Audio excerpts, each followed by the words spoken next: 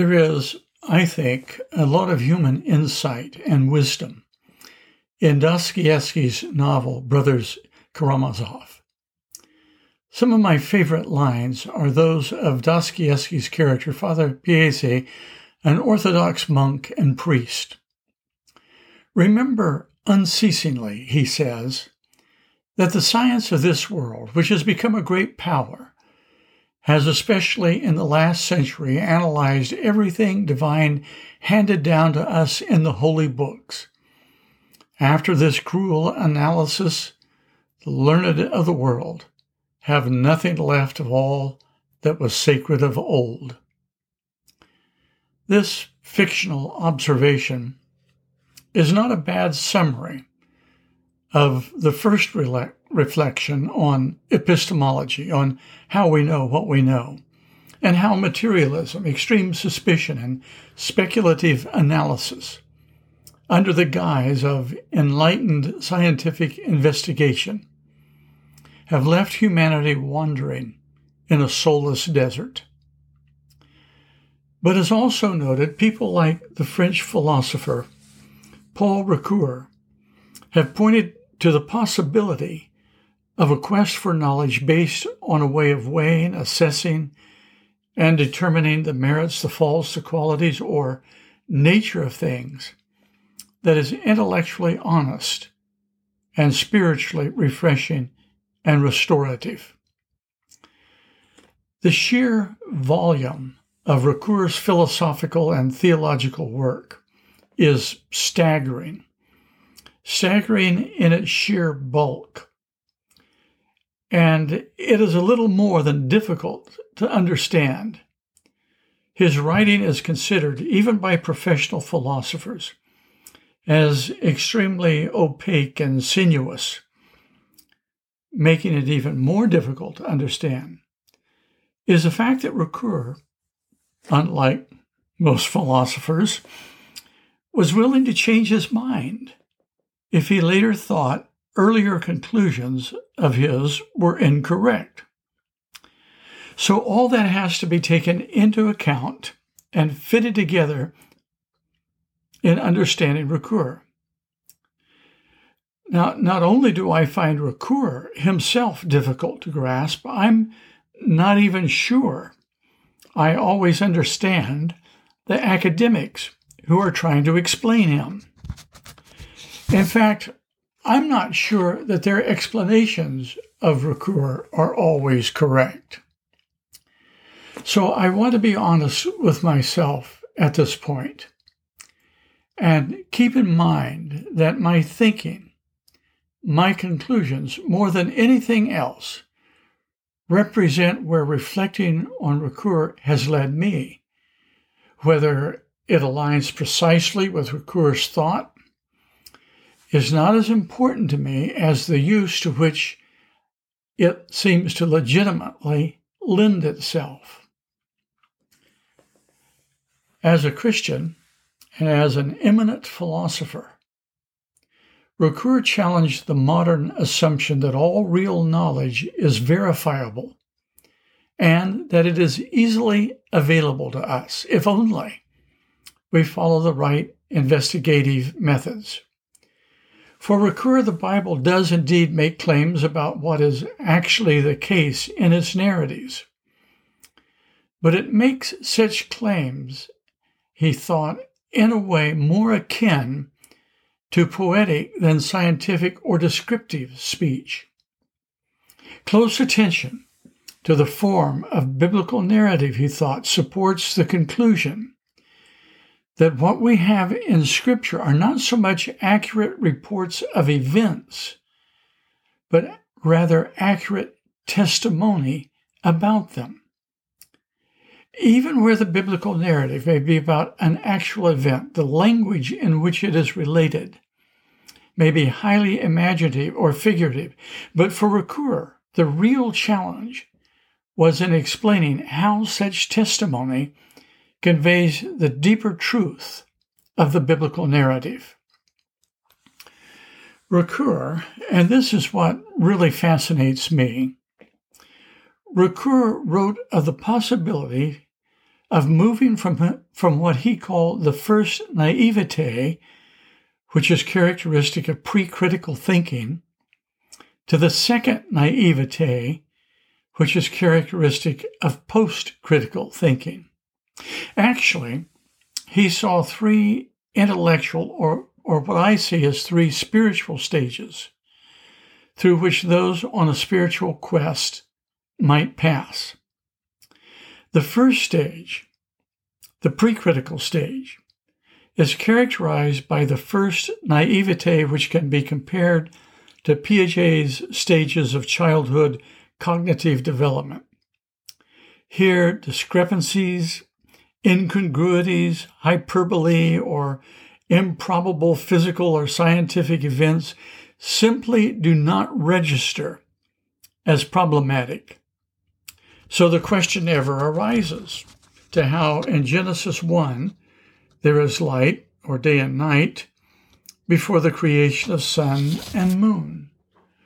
Or neither is there any awareness of how fantastic it is to imagine the Hebrews fleeing Egypt, walking 16 miles, the narrowest distance across the Red Sea, through walls of water on each side, towering 1,600 feet above them.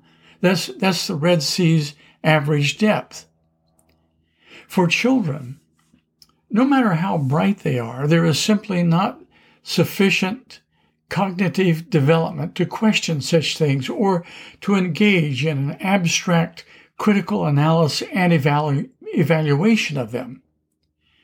Much of a child's growth in knowledge comes through the simple and innocent acceptance of what they hear from authority figures, parents and educators.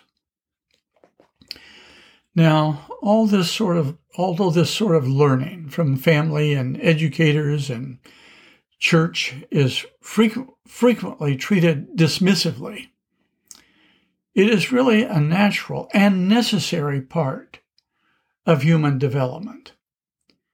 We learn as children to stop and look both ways before crossing the street. It is a common sense thing for us to learn. And we learn it from the authority figures in our lives, who learned it themselves in the same way. It's just the same way we learn. It's the way we learn common sense, everyday logic. I love Robert Fulgram's All I Really Needed to Know I Learned in Kindergarten. Share everything, play fair, don't hit people, put things back where you found them, clean up your own mess, don't take things that aren't yours, say you're sorry when you hurt somebody, wash your hands before you eat. All good stuff. Everyday wisdom learned from family and church and school. Or, how do I know a black hole warps space and bends light? It's a phenomenon I personally can't observe, and I don't know how to do the math that would suggest it. I have no idea how Einstein made it from made it from the breakfast table to E equals mc squared. But I do have it, so I believe, on good authority that he did so. Unfortunately, what we know from human development, from human developmental research, is that many adults never progress beyond this childhood level of pre-critical thinking, just as most people never reach the higher levels of cognitive faith, moral, or spiritual development as defined by social scientists like Piaget, Kohlberg, Mary Wilcox, James Fowler, or Gordon Allport. The pre-critical stage is characterized then by a naivete in which not just stories and explanations, but most things heard early in life are taken at face value. But what in some ways is hard to remember is that pre-critical, naive thinking is not limited to conservative Christians. A child whose parents reject any idea of God may believe just as much nonsense and think just as irrationally as a child whose parents are fundamentalists. In fact, a fundamentalist may be either liberal or conservative. In the second stage, the critical stage, logical and factual problems and inconsistencies are not only recognized but seem glaring. In fact, in this stage, they may become the most important elements in a story or in a text or a passage of Scripture. In the critical stage, they can no longer be ignored and may even become consuming. Reading the early chapters of Genesis may feel like reading a fairy tale, and its profound theological insights completely missed. How about all those dinosaur bones? How can you have light on the earth before the creation of sun or moon? Why can't the second chapter of Genesis be harmonized with the first chapter?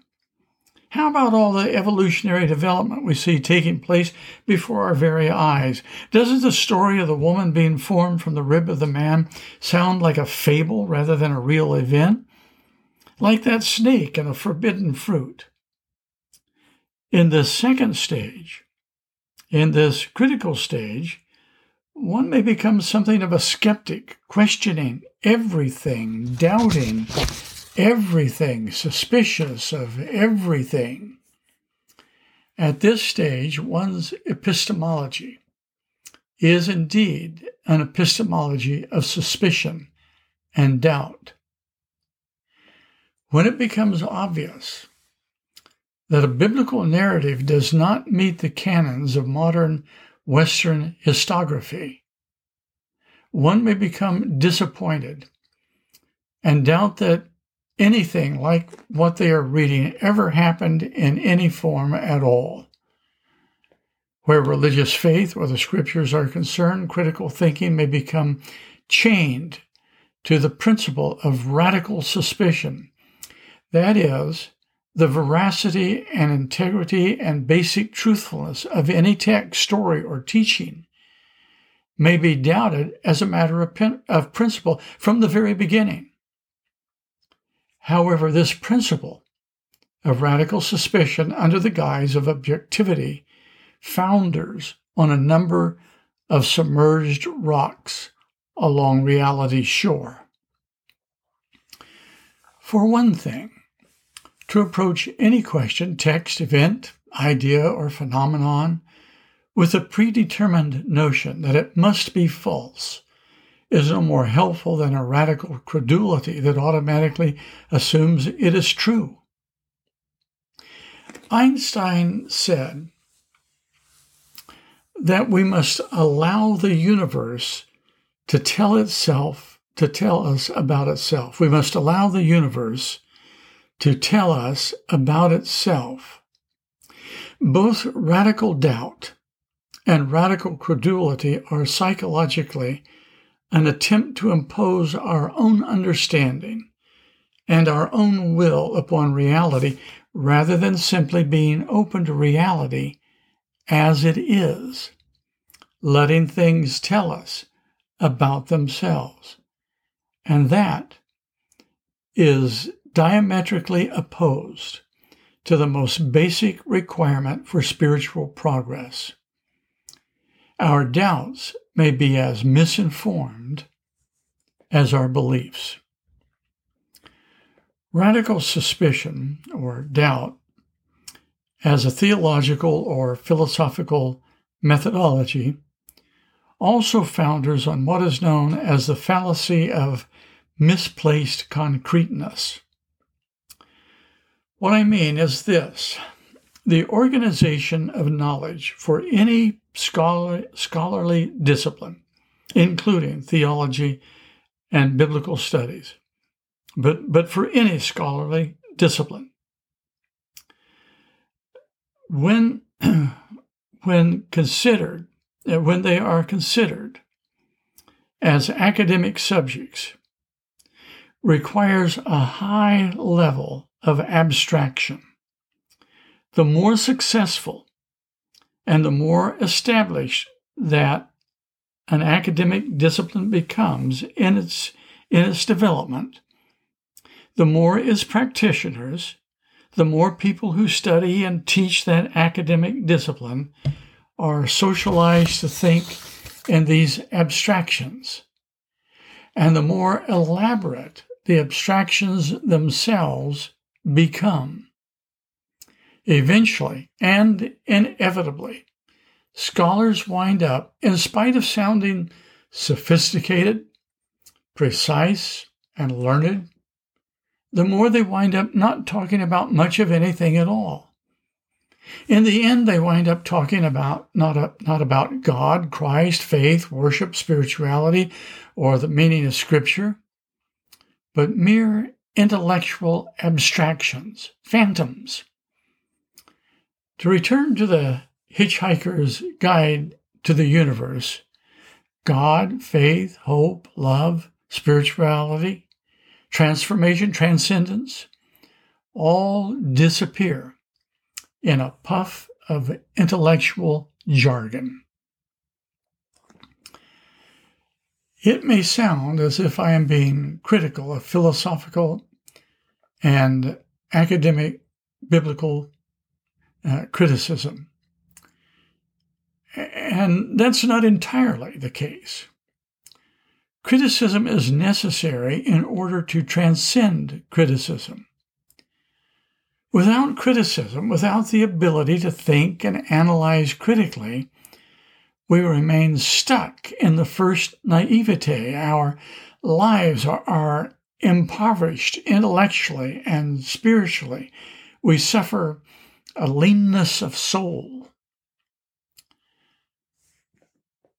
The third stage, the post-critical stage, is one which, as the word post-critical suggests, is beyond both the pre-critical and critical stages. Here, intellectual quandaries, discrepancies, and factual errors are acknowledged and understood. And yet something beautiful and transcendent continues to be seen and experienced and appreciated. So I read Genesis and recognize it is not scientifically accurate.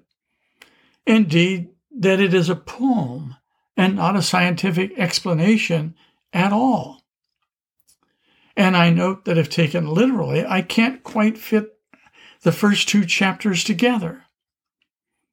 Nevertheless, when I read and reflect on it deeply and consider all the relevant data, something happens within me. It moves me, transports me, changes me. I see God as the source of all the beauty, order, and goodness that I can feel and see everywhere around me and in me. I experience my very breath, my life, my soul, my consciousness, whatever you want to call it, as the gift of God. For God breathed into the nostrils of Adam, and Adam became a living soul. And so I cannot help but stammer out, thank you, God, for the opportunity to live this life. This is the second naivete. From a post-critical orientation, the opening chapters of Genesis furnish an understanding of the reality of the existential reality of not only my, but of every human being's condition, the human condition. It speaks beautifully of all creation as being good, of being very good, and of every man and every woman as the apex of God's loving and creative power, created in the image of God, bearers of the likeness of God, created for intimate companionship with God. But a humanity which in its failure to trust the goodness of God, in its insistence on self-reliance, on trusting self more than trusting God, betrays God and falls under the power of dark and demonic forces. When I read Genesis, I see it as a poem of God's very real act of creation.